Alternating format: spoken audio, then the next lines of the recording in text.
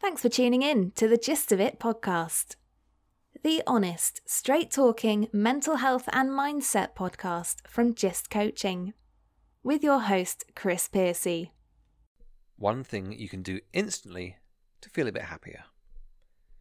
Now, if a part of you when you clicked on this thought it was clickbait, then you'd be forgiven.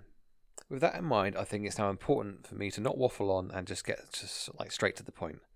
The one thing you can do instantly to feel a bit happier is to smile. Being happy and smiling isn't a one-way street. It's not as simple as something happens, you feel happy and therefore you smile. It actually works in the other direction as well. If you smile, even the most forced, I really don't want to smile at all smile, it will trick your brain into releasing brain chemicals, dopamine and serotonin. Dopamine can be thought of as the happiness chemical, whereas serotonin, when released, is responsible for reducing our stress levels. Loosely, dopamine levels are, when they're being low, are associated with aggression and depression, and serotonin being low is strongly linked with depression. So, that makes sense, right? Our brain is an idiot. The great news is that we are more intelligent than our own brain. This seems very backwards and probably is.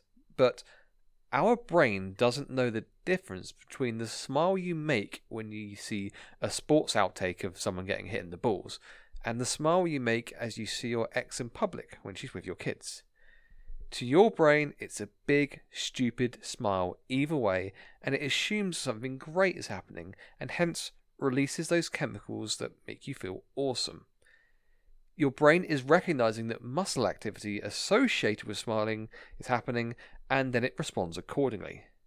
Now, I'm fully aware that this seems entirely backwards, as our brain has to instruct the muscles to make the smile in the first place, but honestly, this isn't bullshit I'm throwing at you, and it's backed up with actual science. Smile yourself better. It has been proven that depression, unsurprisingly perhaps, weakens our immune system, and in keeping with that, feeling happy improves our immune response. I'm not here to debate whether that's fair or just, I'm just bringing you the science, but it does suck that when you're depressed, you're also more prone to getting ill, and recovering from injuries also takes longer. I understand that this all sounds a little bit crazy, but smiling can and does lower our heart rate and stress levels. I'd honestly like you to give this a try right now. Smile as hard as you can. Your biggest, stupidest, most bloody goofy smile. Do it for me now. Hold it long and proud. Hold it for way, way longer than you feel sensible doing so, or even comfortable doing so. Just keep that big, stupid, goofy smile going. Do it for a minute. Keep that going as I continue talking to you. This stupid bloody smile. Change it to a different one if you want, but smile as big and hard as you possibly can. The absolute worst case scenario is that you feel a bit silly and you end up laughing yourself a bit. Oh my god, how awful! You laughed at yourself. You mean you literally created a moment of increased happiness for yourself. How truly dreadful. But, the best case scenario is that you actually start feeling happier and you start, genuinely smiling, having started with a very fake, forced smile on your face. So what if you did this every morning as part of your wake-up routine?